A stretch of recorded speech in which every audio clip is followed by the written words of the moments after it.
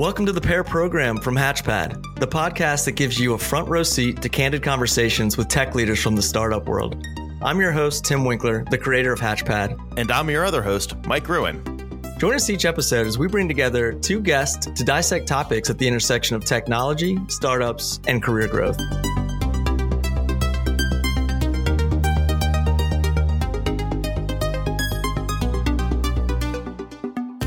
What's up, everyone? We are back for another episode of the Pair Program. I'm your host, Tim Winkler, accompanied by my co-host, Mike Gruen. Mike, how you doing today? I'm doing all right. How you doing? I'm good, man. I'm good. I had the in-laws visiting our home out here in Chattanooga this weekend, so played the role of tour guide. It's a bit exhausting, but I was going to ask you, have you ever played that role of tour guide for like friends and family visiting you in your hometown? Yeah, I mean, DC, people come to visit. There's a lot to do. Do you have a go-to? Do you have like a go-to like itinerary? Like, this is what we got to go see? I try. Let's see. Depending on, there's some of the Smithsonian's. Obviously, you go down to the mall. It's just kind of easy. And then Air and Space is a big one. But usually we do the Air and Space out in Dulles, like the annex, where they have the space shuttle and all the stuff that maybe people don't know is out there. So yeah, that's on our list. And then depending on the year, maybe cherry blossoms or something along those lines. Oh, that's a good one. Yeah, food's kind of the easy option as well. It's just like, hey, look, and we're going to stuff our face with as many restaurants as we can within a 72-hour period. Yeah, I live near Boston, and so I'm often doing those tours, and it's always the Freedom Trail and eating lobsters. Yeah. Lobster rolls. Love it. All right, well, let's talk about today's episode. So we're going to be covering a topic that, we're going to call like comparing cultures. So an episode where we're going to be hearing from our two guests who have seen, quite a wide variety of company cultures, spanning from FANG environments like Google to late stage startup environments like HubSpot, and then all the way to some of our favorite environments with early stage startups, those companies that are maybe under 20 employees in headcount. So we want to thank our two guests today for joining us, Kerry and Arun. Thank you for spending time with us on the Pair Program. Happy to be here. Thank you. Awesome. All right. So, before we dive into the discussion, as you are most aware, we are going to kick things off with a fun segment that we call Pair Me Up. Pair me up. Here's where we go around the room and shout out a complimentary pairing. Mike, I'll start with you. What is your pairing for today? So my pairing for today is fidgeting and poker chips. In fact, actually, I keep a set of chips at my desk for, I don't know what it is, but I just fidget all the time, and having something to play with that's not too annoying, that doesn't get picked up on microphones works for me. So, yeah. I bet all your coworkers are happy you work from home. It's funny because I never brought them to the office. It's always been something at home. Yep. That's awesome. That's amazing. And what's that one movie where he's always taking his Oreos and he splits them and he's always telling you don't splash the pot. You see the Rounders? No, I have not seen that. Rounders. Yeah. He splits an Oreo. I wasn't expecting a movie quiz, but luckily I pulled it out. Nailed it. Yeah. Cool. I'll jump in. Mine is going to be outdoor barbecues and contingency plans. So we hosted a neighborhood barbecue this past weekend. We were kind of meeting some of our new neighbors. And we had a beautiful weather every day last week leading up to Saturday, which was the day of the barbecue. And of course, this monsoon kind of comes through the entire time. It's just pouring rain. And we did have a contingency plan in place. So we have a big deck that overhangs. So we were able to pull the grill under that without getting soaked while cooking, and then kind of like put the dogs away in a back room so that, most of the main level was laid out and folks were able to still enjoy the indoors of the house. But if you're going to have that outdoor barbecue, contingency plans in place are pretty important. Still went off without a hitch aside from the downpour. Nice. Good call. Cool. So let's kick it over to our guests now. And Kerry, why don't you give us a quick intro and then tell us your pairing? Sure. So I am the CTO at Vendr. I've been here for a year now. And before that, I was VP of engineering at HubSpot, and I was there for 5 years. Before that, director at a security startup, leader at at Cisco. I've been at 4 other startups. And so I just love building things. I was actually, the reason I took the leap to go to Vendr was because I was their second customer. So I'd known the company for over 3 years. And because I was negotiating, I had hundreds of vendors that I was negotiating with. I was performance managing. I was, finding new tools. And it was just, I was saving millions of dollars, but it was taking up so much of my time. And I wasn't able to work with my team as much and be as strategic. And so Vendr saved me a lot of money, a lot of time. And now I'm here to be able to productize away the pain of SaaS buying. I love it. My pairing is actually very related to culture, and it is champagne and sabers. So you can see over my shoulder, I have a champagne saber here that my team from HubSpot gave me when I was leaving. And on it says, "Never split the difference," which is a famous book on negotiating by an FBI hostage negotiator that I highly recommend. But the reason why I have this was because when I was running the platform infrastructure teams, when you get 4 nines, HBase is up for, you get 4.9 reliability. It's a quiet thing versus when you're having outages, it's a very loud and a scary thing. And so how do you celebrate, success on a platform team? We came up with a loud way to do that. And that was like champagne sabering based off of milestones. And after, tons of bottles and that becoming our thing, the team decided to send me off with my own saber. Oh, that's Very awesome. Nice. That's awesome. Any HR incidents as a result of the sabers? No the thumbs alcohol? lost. Yeah. I've actually, yes. It wasn't about alcohol, but it was that I did have to take somebody to the urgent care to get their thumb, tape. But after that, they didn't make me stop. It was that we got safety goggles, we got safety gloves, and so the team kept soldiering on. But it was one of those things, it was, the bloodletting for the champagne sabering. So it's funny that you asked that, but yes. We're going to pivot the episode. We're going to talk about this specific experience because it has sounds like a movie. I think Mike would come out with his dolphin. I would probably get some kind of demerits or something for that. That's amazing. Awesome. That's a great pairing. Cool. Arun, just a brief intro, and then we will hear your pairing. All right. So my name is Arun, co-founder and CTO here at BigSpring. We are an early stage company in the work readiness space. We're building this category that we like to call work readiness, which is all about work ready, not test ready, allowing large companies to onboard and up-level internal and external people on their products and processes. And we count Google, Facebook, and others as our customers right now and trying to scale rapidly. Prior to this, I was part of the founding team at Uber Eats back in 2015, built and launched that product and scaled that from 0 to 30 billion in sales around the world. Was the site lead for Uber in New York with about 350 people in tech. And prior to that, I was at Google for a couple of years working on Google Docs and Drive.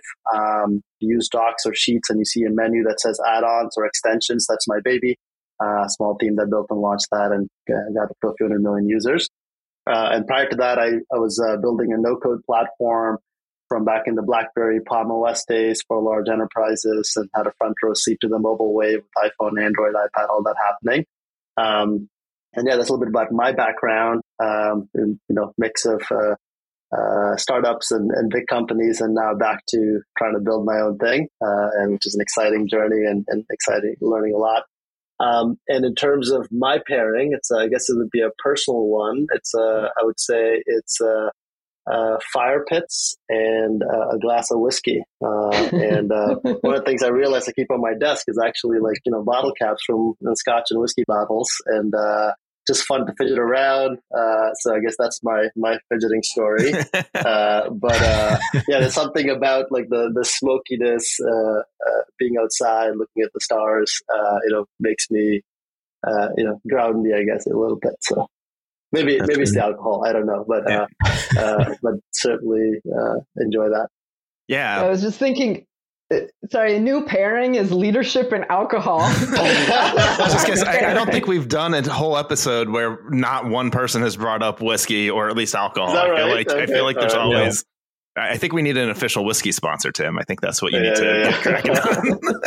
We actually do another style called How We Hatch, where it's more of like an intimate fireside with one-on-one with founders. And we're rolling out the new requirement is you have to have some sort of a cocktail or beverage with you at all times during the discussion. So maybe we'll roll that into the pair program as well. Have you guys watched Drunk History? I mean, I was just going to say, I love that. Yeah. You could do like drunk leadership podcast. Oh, good idea. Yeah, there you go. That show was underappreciated back in the day. And in the world of podcasts, very appreciated. So. Drunk leadership, man. Yeah. I see no problems with that. Imagine how much stuff you're going to strike out. We'll blur people's... You'll get your faces blurred out. No names, no company names are mentioned. Right. Yeah. Our voices disguised. I can just tell this is gonna be a good episode. Cool. Well, let's I guess talk a little bit about the point of why we've all come together here with comparing some of these different cultures throughout different environments. Obviously we're talking specifically around a lot of, tech and product and engineering teams when we talk about, what the pair program caters to from an audience perspective. Obviously, we're also just looking at startups and how they're different when you look at those environments of bigger tech. But startups themselves, right, they evolve so quickly, and those cultures also change very rapidly. So I'm going to start by just first a little bit of context. You all gave a little bit of an intro, but Arun, real quick, with BigSpring specifically, what is the current size of your startup, and from a headcount perspective, and then maybe just from a funding perspective, just for context for our listeners? Yeah, so we are about 30 people, 29, 30 people. Across the U.S. And India and also Singapore. So 3 different sort of markets where we're building teams for different disciplines. And we're a Series A stage company. Doing our fundraise now actually for Series A, and exciting to kind of see that blossom. And in terms of the tech team, we're about almost a third of that, a little more than a third of that, maybe about 40% of that team is tech. So okay, helpful for our listeners. And this is about 2 years now that you started. The company's about 4 years old. I hopped on about 18 months in. Yeah. Okay, perfect. And then Kerry at Vendr, just a little bit of a backstory on the size of Vendr, headcount, funding, and then maybe helpful to also hear like the tech team's size. Sure. So we just closed our Series B, $150 million. The company's been around for approximately 3 years. It is nearing 300 people. The PDE team itself is around 60 or 70 right now. We're growing super fast, but Vendr was historically much more of a services company because it would manage all of the negotiations for on behalf of companies. And so we've been transforming it into much more of a product-focused company and just shipped our Vendr 2.0. Very cool. Yeah. So, obviously that is a crazy amount of growth, and you've been there for about a year. Is that accurate? Exactly. So let's just, we'll tee one up here. Both of you all have worked with very big tech companies in the past. I'd love to just, maybe a starting point, what some of those biggest differences have been, in the smaller kind of startup environments in comparison to, some of those things that you've seen deep rooted in some of those larger environments. Or maybe something that you can start us off with. Yeah. So to me, there's quite a bit of differences. Obviously, I think between big and small. It really comes down to, I think the simple thing that I've noticed is sort of depth versus breadth. At a bigger company, you might be part of a team where you might be working with a world-class UX designer, copywriter, researcher, accessibility review engineer, and there's like 4 or 5 people that'll take the design discipline and split it into sort of, a narrow but deep slices of the design process, let's say. And that's amazing because you now are able to see the depth in each of that sort of sub slices of a discipline. At a startup, the other way around, it's, you may not even have a designer, right? Your product managers, opening up Figma, starting with the template, making some best guess effort of what might work. And then you're optimizing for breadth, right? Like, how do we get something out there so that our users can respond? And that's like a very different strength, I feel, right? And some people are not comfortable with it. Some people have never seen it. They always are like, oh, do I review this with my, copywriter? Well, there is no copywriter. We need to make our best effort on that. On the other hand, at a bigger company, you can't even, you have to get maybe even sometimes formal approvals of a copywriter, right? So this is the sort of like breadth versus depth is something that's very unique. And it's important to really state that because, you have to actually want the other if you want to ever make that shift. When I went from a small company where I was there for almost a decade, to Google, where I went from having written every line of code or reviewed every line of code to just having been like an implicit source of knowledge and authority to Google, which at that point was 40,000 people already. And I was a nobody, right? And I deserved to be a nobody, just this bunch of other, very credible, capable people building things. And that was a bit of a shock to me, right? I never experienced that where I had a lane and I had to stick to that, right? And I learned how to navigate that and get better at it and actually use that to advantage. But it is something that is shocks in both ways when you don't go in without knowing that. So I always bring that up, which is, what are you trying to optimize for? And here's what startups and big companies can offer. And the same goes in engineering, right? If you want to get like I've talked to friends at Facebook and other places, and they'll spend 18 months working on a particular database tuning technique, right? And first of all, that problem is just not a problem at most startups. And second of all, 18 months of like anything at a startup is unlikely to be valuable, right? Things just change much more rapidly. But at the same time, when you're dealing with billions of daily active users, that is something that's super valuable. So depth versus breadth is like a simple phrase that I'll often bring up, and size is a big axis where that varies quite a bit. So that's one thing I'll say, and I'll pause. Yeah. Yeah, that's great. It's something that we hear quite a bit from the, those pre-seed, seed, those really smaller startups, when they look for some of these soft skills of a technologist, they a common word is scrappy. They're like, we want somebody who's not so concerned about they have to be in this lane, but rather, they can adapt when things get, a little bit chaotic and we need you over here and we need you over there. Scrappy seems to be a descriptor that we hear quite a bit. So Kerry, you worked with Cisco, for some time, and then HubSpot is, a company that I've followed for quite some time. I've heard their culture is touted as a fantastic environment. I'd love to hear from you in that setting and some of that experience of, things that you've brought with you from that experience at HubSpot. What were some of the things that stood out to you from a culture perspective that you've held near and dear to you as you grow in your own teams? Yeah, what I learned most is about being very intentional about culture. So HubSpot, being a marketing company from way back, is excellent at figuring out how to phrase things in a way that makes it stick in your mind. And as a leader, you do that even with your values and with your culture. It means that people are able to repeat things to each other, and then they keep repeating it and it makes it so it follows through. So for example, HEART is one of HubSpot's famous acronyms, and it's about hiring people that are humble, empathetic, adaptable, remarkable, and transparent.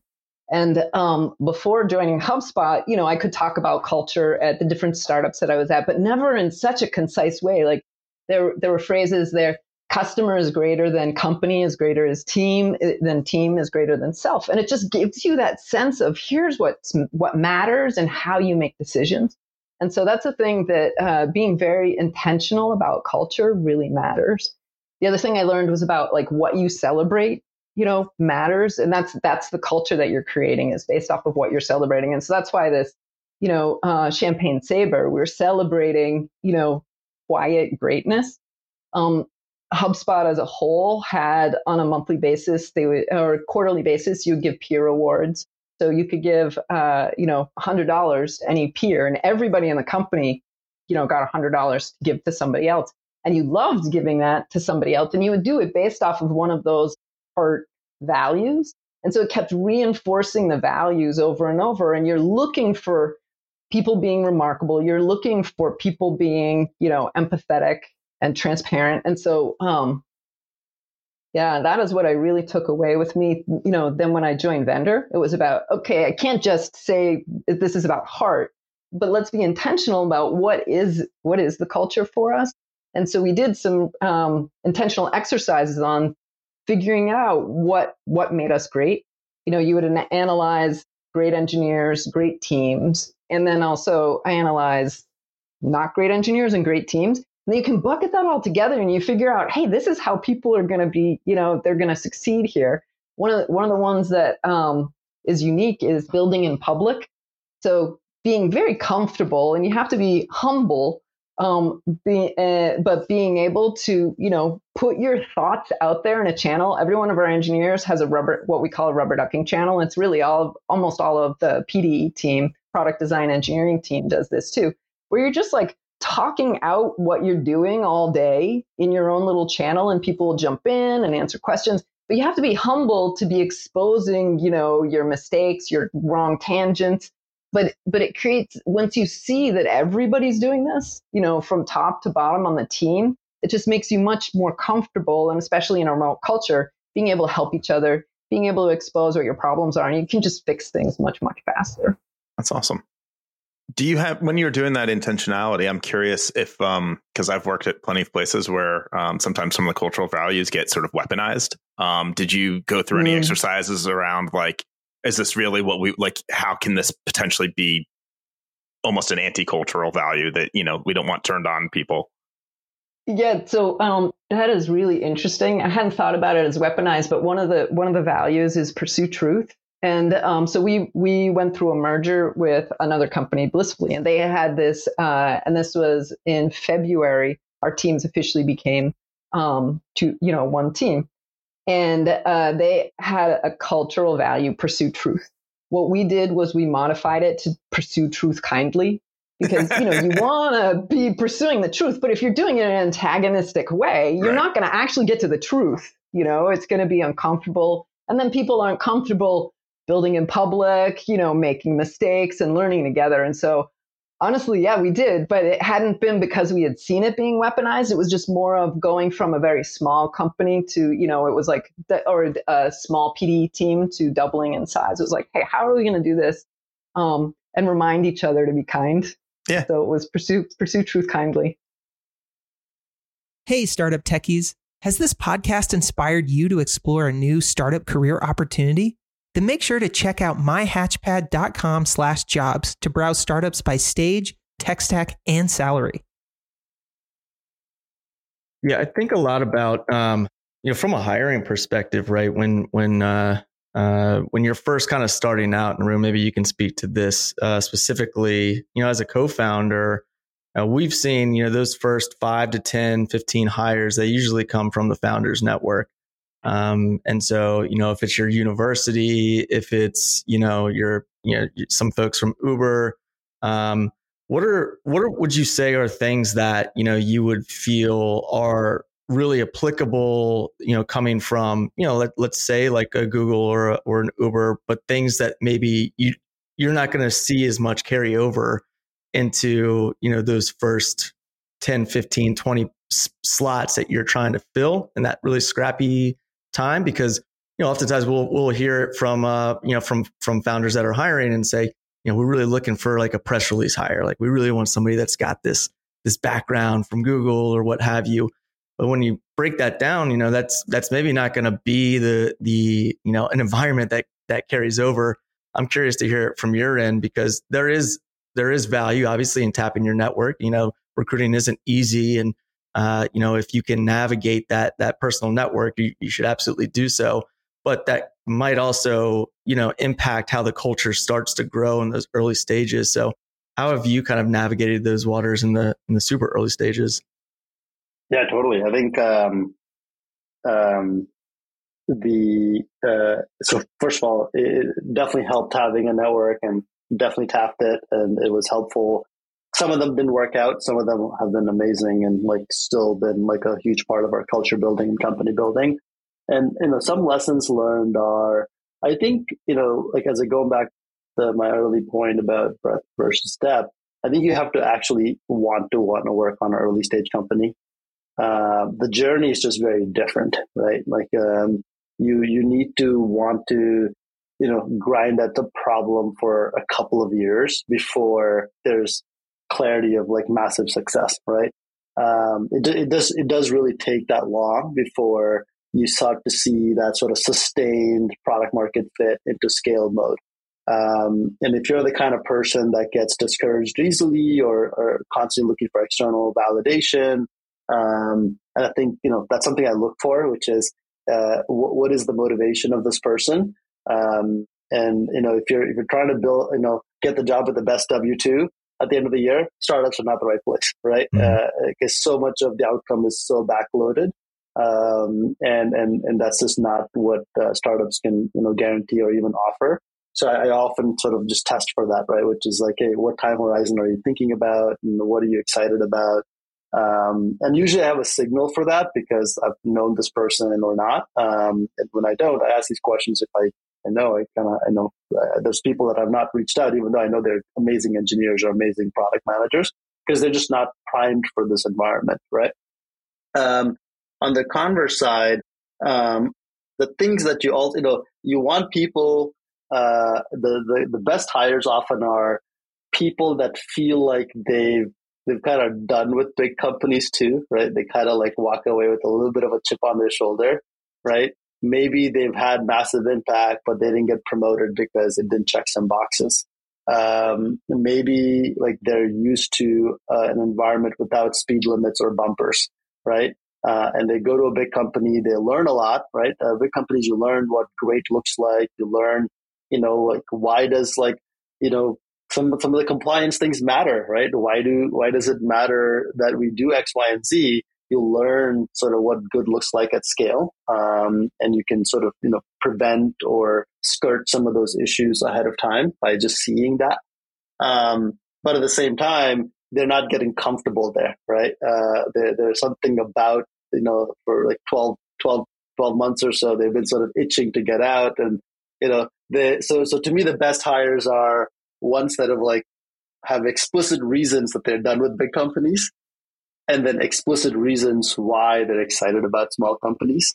Because that to me, shows that they've made a reasoned decision, not just sort of coming here because I'm here or, some other investor is here, right? Because those are all external sort of signals. You want to look for internal signals.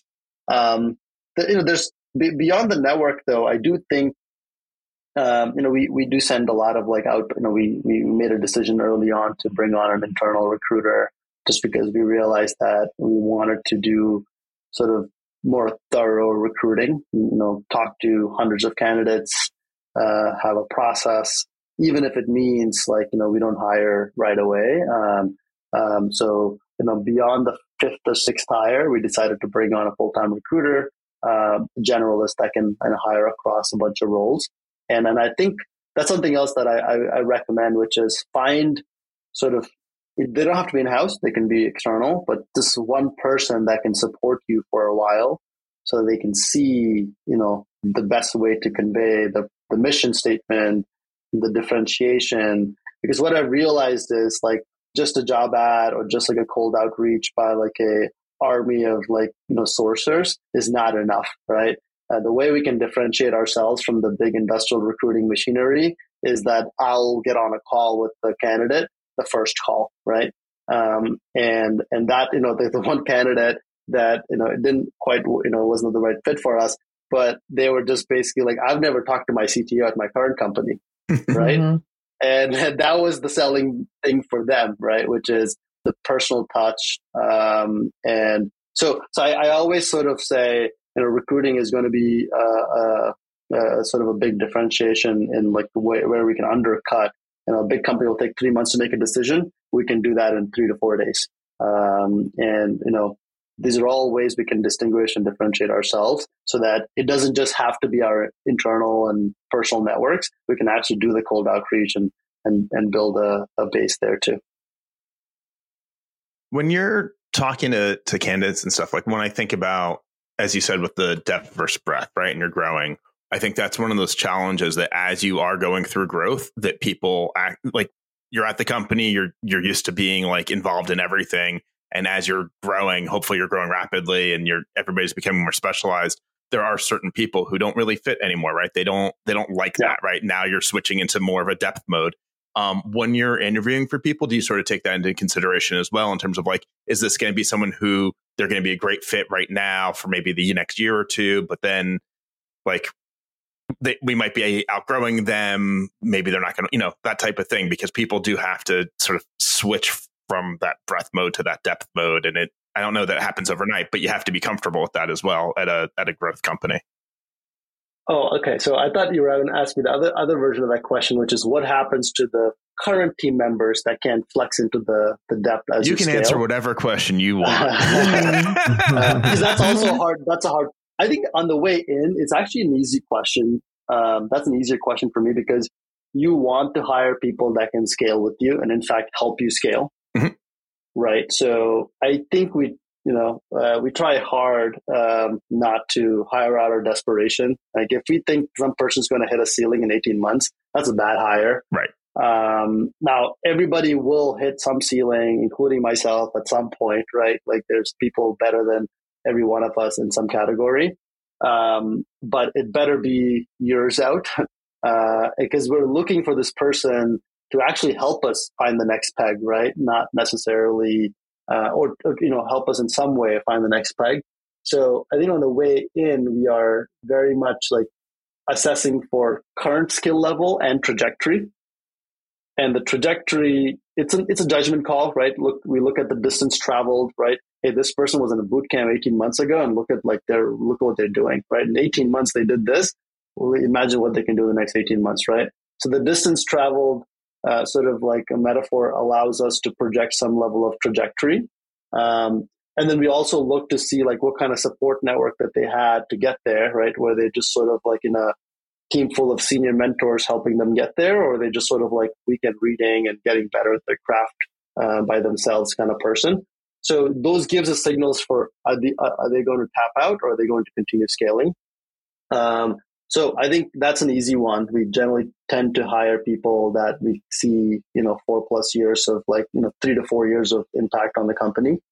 But in terms of like the other question that I thought you were going, which is I saw this a lot at Uber, where as the company grew, as the business grew, there were people that were very 0 to 1. They were not very good at, forget the 1 to N, not even the 1 to 2, right? And that's a very hard thing because you now are asking someone that was a founding team member of something saying, you need to step aside and let this other person run it. And there are times when that went smoothly, times that didn't go smoothly, where we had all sorts of like anti-patterns that you read about, right? 2 in a box problem where you give 2 people the same job and weird things happen because you can't make a decision as a leader. You try to make up a job for the person that was already there. That's a waste of time and resources. Or you try to hire someone way more capable and experienced under someone that's in the seat because they were there first. So that's a really hard problem to refactor. I look at it as a high class problem to run into, right? Like I'm looking forward to those problems right. Because that means we've made it and we are hiring people that are better than what we have. But I've seen the anti-patterns there and I have a few sort of proposals and ideas on how to tackle it. But that's a really complicated problem because you're talking about people that have put in their blood, sweat, and tears for 2 years, and now you're saying they need to step aside. Mm-hmm. And you see this in sports a lot. Yeah. I was just going to say, I think one of the things that people don't take into consideration talking about culture is the impact to culture that can have of sometimes keeping some of those people around, trying to find those roles for them, it starts to create some negative. It's a case by case basis, for sure. Maybe I would love to hear, Kerry, your take on it from your experience at HubSpot on that too. But it's definitely a case by case basis. Like I've seen it where it's literally helped blossom brand new business lines because that entrepreneurial spirit applied to a different problem space now has created another massive business.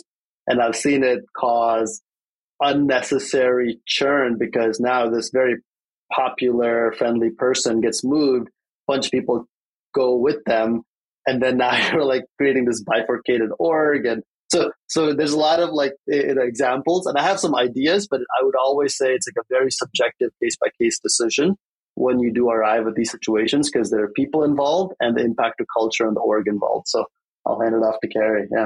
Yeah, it's such a good conversation because the roles and responsibilities, just as you said, Arun, at 30, everyone's got it. You're hiring generalists. You got to be able to do everything. Yeah. And then it's like, as you grow, you're moving towards specialists. What I love to do is keep having that conversation around, there are different leaders and people who are starters, builders, runners, fixers. And so it's like, if you recognize yourself and your strengths and have those good conversations with your leaders around, hey, I am actually that starter person, but they want me to be a runner, like an operator. But, my heart really is in that builder. Companies can find places for people who are just like that rather than avoiding the hard conversation with the two in the box or with the unclear roles. But I agree. I think that this is one of those problems that literally every startup goes through as they're scaling. In the early stage, it's product market fit. Once you've got that, but it's why you're hiring for curiosity. You are hiring for humility because it's people who and creativity. So you need to have that flexibility and a good trust and conversations with people rather than just like fixing your hat based off of your title. There are also very few titles early on, and even or like levels or structures in a small company. Like when I joined Vendr last year, they said, we have no levels, we don't have any clear titles, no one's gotten a review in years. We don't even know what to do about that. And I was like, okay, let's help people understand how they're growing because we've gotten to this next phase. So it is interesting. You have to be have great trust and great conversations with people, to go through those phases. Totally.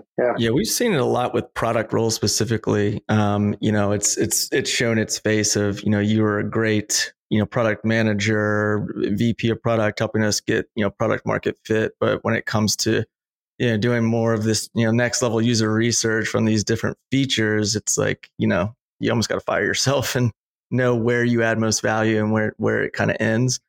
And then, kind of you were alluding to some of this, Kerry, and, I'll quote from, Dharmesh, CTO at HubSpot, was on another podcast, and he was kind of talking on this topic of hiring and how he kind of broke down his hiring framework for measuring people. Was he broke it into, there's creatives. These are folks that have hundreds of ideas. There's completers. These are folks that get projects done. They're very operations focused. And then there's collaborators. And these are folks that are just really good at communicating and kind of bridging the gap between different departments. You need to kind of, as a leader, figure out what do you need at that moment for the business to kind of move forward. And I just thought that was an interesting framework of breaking that into those categories. Yeah, I love that. Dharmesh is brilliant, but absolutely, you need to be really stepping back, looking at the company. What do you need right now? Mm-hmm. One of the things we also love to do was Strengths Finder. And so it's like thinking about the team itself, and people bring strategic thinking. There are also people who are operational, like they get things done. You need all components in a team, not just in one single leader. And so it's really analyzing the team that way. But I love the creatives, completers and collaborators. It's a fantastic framework. Love it. Yeah. Alliteration always wins. Yeah. And that's one of the things I learned at HubSpot. I did not know that before I got there. I never really even valued it, but literally alliteration matters because now I'm going to remember that, over at heart. Like I've said that 1,000 times, or customer, company, team, self. It works. Dharmesh really is does. the king of alliteration. And I feel like one of the things you have to take away from religion is pithy lines, right? Like, and they repeat, right? Like repetition doesn't spoil the prayer. And I feel like that's one thing that I apply to culture a lot is like, if you need ideas to spread, you need to plant like the repeater in people's head. So. Yeah. And that's an easy thing to, not understand as an engineer. We discount marketing and sales. That stuff doesn't matter. No, you're actually selling your own culture and your team to yourself and to each other. And that is absolutely how it spreads. And especially as you scale, you can't be there to be explaining the culture and embodying the culture. So these pithy sayings, they are just gold.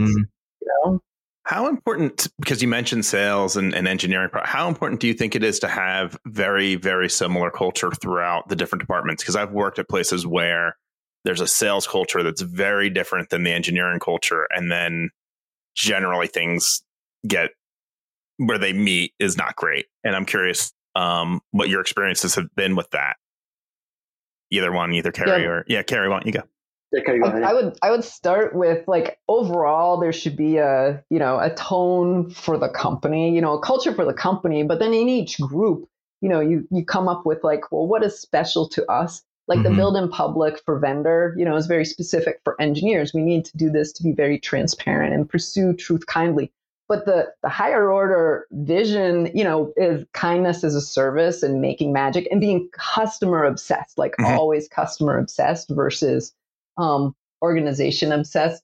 So I do feel like there should be a common theme for the overall company on the culture, how you want to be able to work together. But I do think that you also need your own per function because there's some very specific things around being an engineer versus being a salesperson. Yeah. But you want them to be able to work together and understand each other and build that trusting bond because it's really about unifying around the customer and the company mission. So if you're more self-focused, only your organization or your team focused, it makes it really hard to actually do the right thing. Yeah, I think this is a hard problem, especially remotely. I had a much easier time of this in person just because you just sort of like overhear people and like it's just like, the ambient culture builds. It's much more, I think, explicitly needed remotely. There's a bunch of ways where we've kind of slipped on this a little bit every now and then where it's like, I love giving projects cute names, right? And I say, hey, you're the engineer or the product manager building this, give it a name. It's your baby, give it a name, right?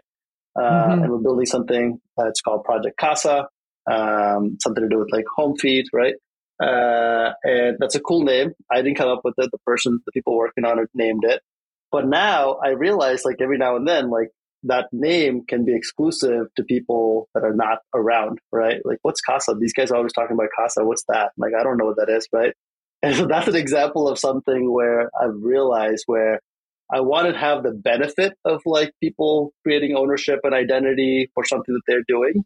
I know it leads to better outcomes. And also like there's other practical reasons why I like code names because it like defers marketing and branding decisions till later. Because otherwise like, it boggles down the actual building phase. You can replace strings anytime. But like I've realized that if you don't name it like something public facing, people get all caught up.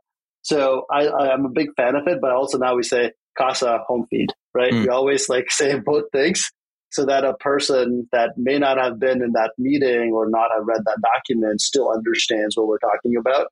So it's an example of where, culture needs to be like inclusive, I feel. Otherwise you end up creating these little silos without really realizing sometimes. So. Yeah, it's a good point, Mike. That's something that I think always becomes really a challenge that we've seen too, is because, I don't have as much input in different departments as like my business partner who runs maybe this other area. Whereas I'm over here with the sales and marketing team. And then, we get together for, an all hands on a monthly basis. And it's like, I haven't spent much time with these folks in these other departments. I think, Kerry, you kind of were touching on it earlier too. I think it's, if there's like this vision that everybody's bought into, I think it's easier when you have like this mission driven kind of company. It's like clean tech, helping to, save the environment or, cut back on water usage because we're building this thing. I think you can find folks that are super passionate and it's like they're all working towards that common goal. But when you start growing and departments start splitting up, it does become a challenge. And we've seen a lot of companies like earlier stage doing more of like this values based recruiting where it's like, I'm bringing folks in that kind of share some common values here. And so, regardless, big picture, they're going to want to be a part of the company, even if they feel like maybe their department is a little bit isolated. They're still working towards the vision and that keeps them engaged. At both HubSpot and at Vendr, I have to say, so there's like a monthly meeting, all hands meeting. And so just as an example, like what you celebrate, we're celebrating based off of the overall company's values. We do the same thing in, the product design engineering. We also have celebrations around more product design engineering specific values. HubSpot did the same thing, which was quarterly, had a heart award.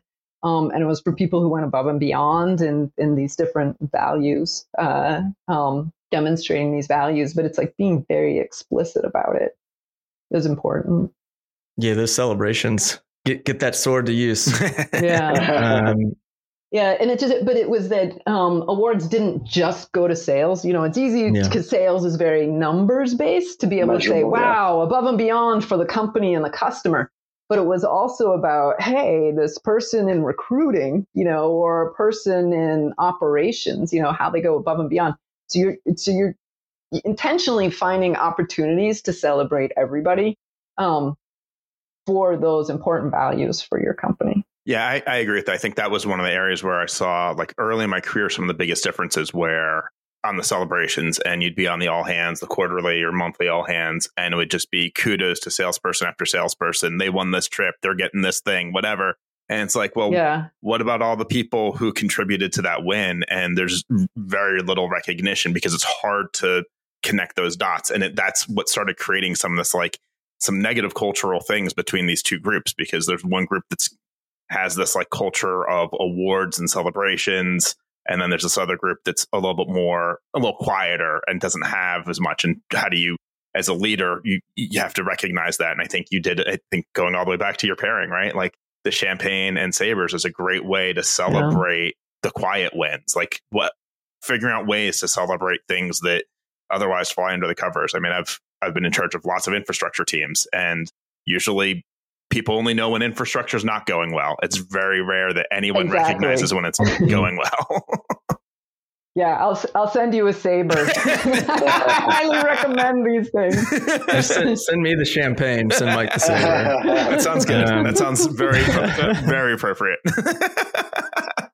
Cool. Well, yeah, I feel like we just, scratched the surface here. There's so much more that can be discussed. And so we're going to have a number of these kind of topics. And I think part of the reason like we're really diving into this is we were uncovering, some of those from FANG to founders. It was kind of like the subtopic of like, what do we see like these differences, or what are folks wishing like they need or think that they need to unlearn, when they start something coming from big tech.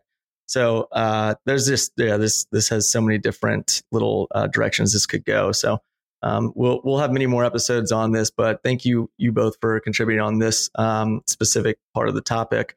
But let's transition into the last segment here called Round Out My Career. So this is a session where, this community wheel behind me with topics and questions that are crowdsourced from the Hatchpad community. We're going to give it a spin and kind of see what the question of the day is. Let's round it out.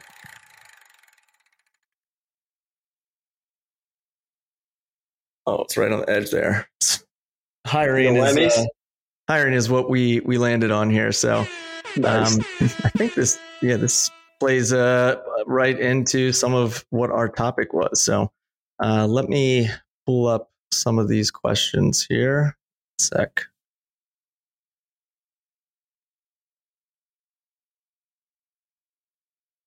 All right.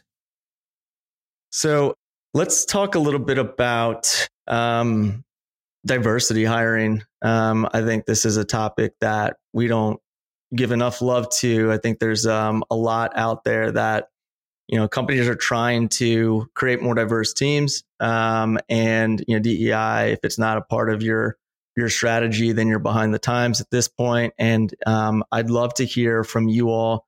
What are some of those practices that you've seen help to bring more diverse talent into your environment?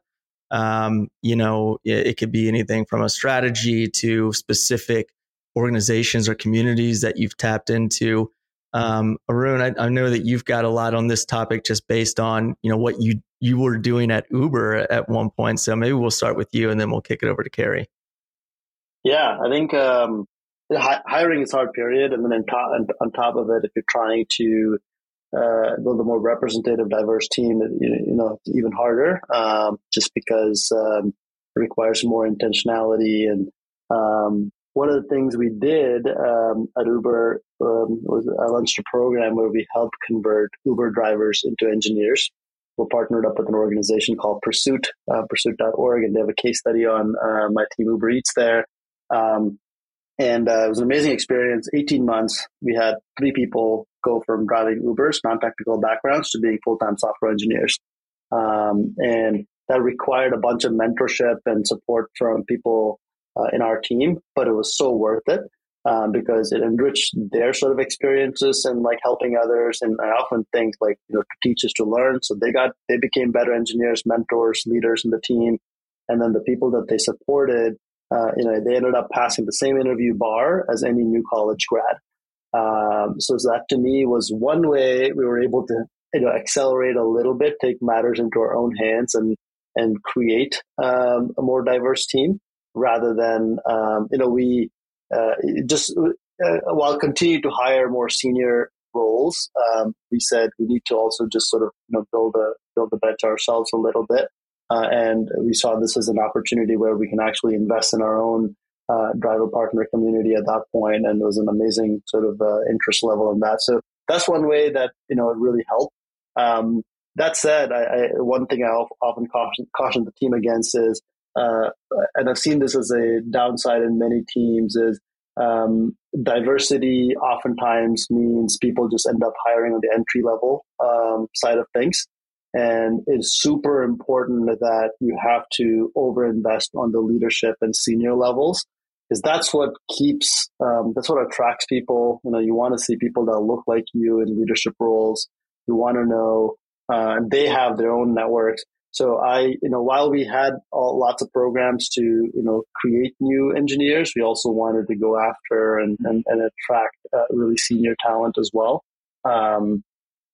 Mixed success on both sides, I would say. Like, I definitely don't want to claim that there's a magic bullet here, but it is something that I would say it requires a lot of intentional sort of investment.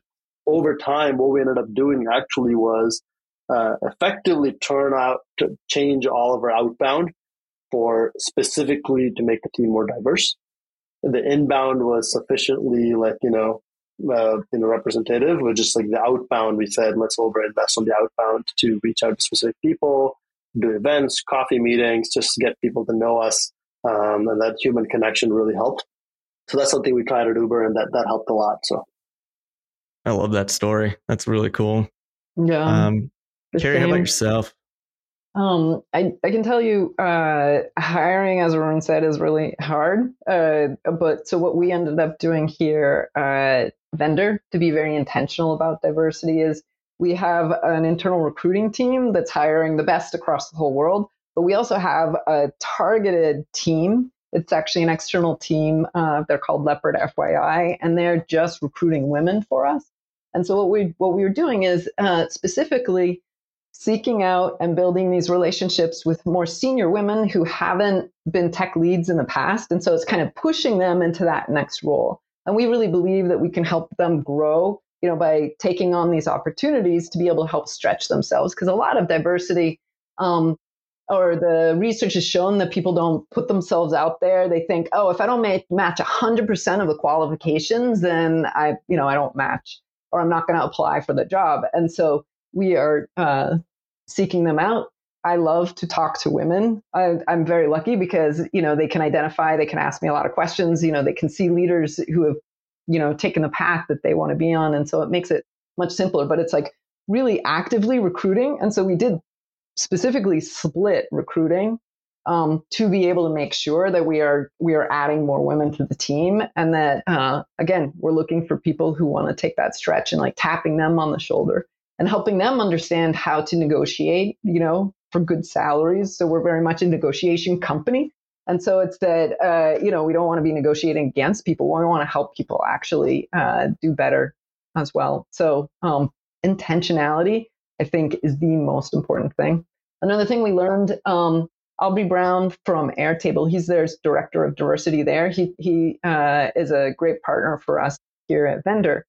And what he recommended is honestly, like encouraging your team to expand their own network, so their LinkedIn network, to diverse people. So people that don't match and look like them. And so it's by encouraging your entire team to add more diversity to their own networks actually helps expand the referrals that you get, the talent that you can tap onto. And so it's, again, be intentional, like be 100% intentional.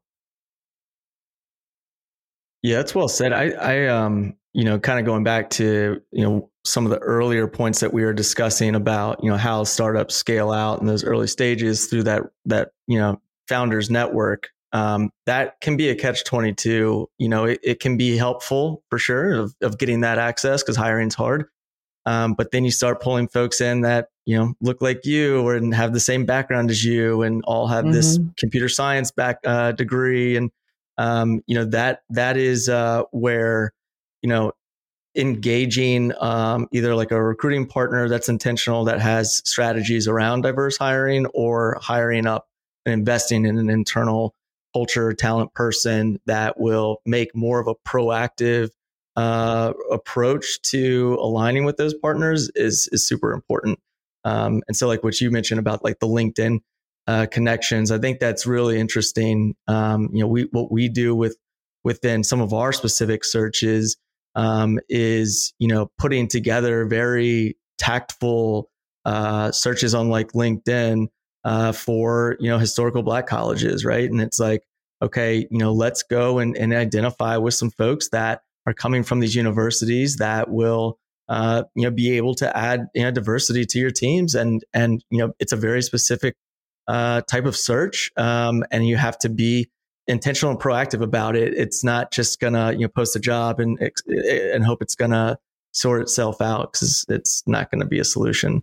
Mike, what about yourself? Luckily I had some benefit of time to think, because Arun took all of my things that I was going to talk about, which is the idea of like, you can't just take people, you can't just look for bringing in entry level and building them up. You have to do this like best of, like you have to find people at the high levels. You have to do both, right?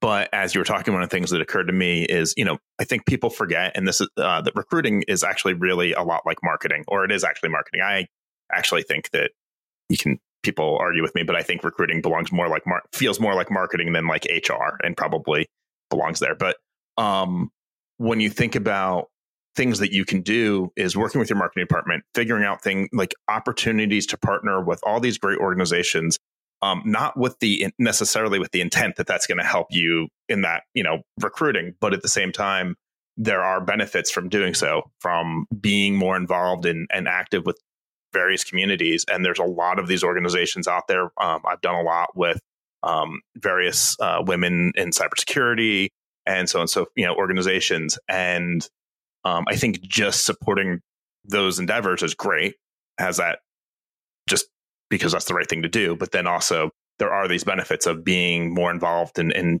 being seen in those worlds, and being, I think, then thought of as, maybe that's a place I'd like to work. And so I think there is, it's something to consider, is how does the recruiting part of your company also make sure that they're working with, say, the marketing department or some partnerships or whatever else to look for those opportunities. Cool. Yeah. And that's from being at HubSpot. It was a marketing company. They understood that really well. We actually got to 50-50 for incoming college grads and co-ops, a 50-50 ratio, and, much higher diversity overall. But it was about going to colleges like MIT that have those higher ratios, like being very intentional. And so once you get this really big funnel, you can actually hire the best and be intentional about diversity as well. You had asked about like more senior. At Vendr, this is what we're doing about more senior, but HubSpot is fantastic about building more junior engineers up through those leadership roles. Yeah, as well. And yeah, it definitely really starts from the whole promoting within. That's the other thing. Sorry to cut you off, but yeah, that was. And mentorship and sponsorship. Yep. Like, and, putting in things like the Rooney Rule, which is you're only interviewing, you're going to make sure that you're going to have a diverse slate for those leadership positions. It's really important to think about that. Harder when you're a startup, but, I'm glad that, Arun, you're thinking about it. We're thinking about it. Like, it's really important because otherwise you're just going to be building the company that just, looks like you, or is the, easiest to find. And that doesn't, more diverse teams actually have better results. That's what the research shows. Right. And so it's important to be intentional. That's awesome. I think that's a wrap. I appreciate you guys spending time with us and spitting some knowledge here on all things culture. So anywhere specific that you want to shout out, like where individuals can find you, feel free to do so now. If it's anywhere on Twitter or LinkedIn, go for it. Sure. I'll go. You go first, Kerry, please. Sure. On LinkedIn, just reach out. I'm Kerry Hannigan Munz there, and I'd love to say hello and get connected. Yeah, same here. I'm on LinkedIn, Arun Nagarajan, and then we're hiring at BigSpring. Yeah, we will promote that. And there was also some really good organizations that you all referenced, like some of the, I think it was Leopard, FYI. Some of those other partnerships, we'll put those in the show notes as well when we launch the episode. But again, thank you all so much. Really appreciate you giving back and participating. And let's call it a wrap. Thank you so much. Thanks, everyone.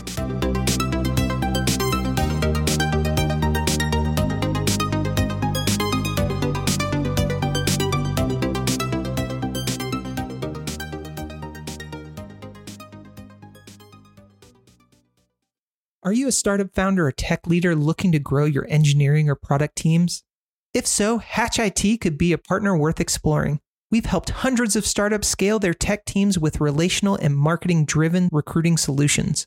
Check out hatchit.io/hire to learn more about how we can help your teams grow.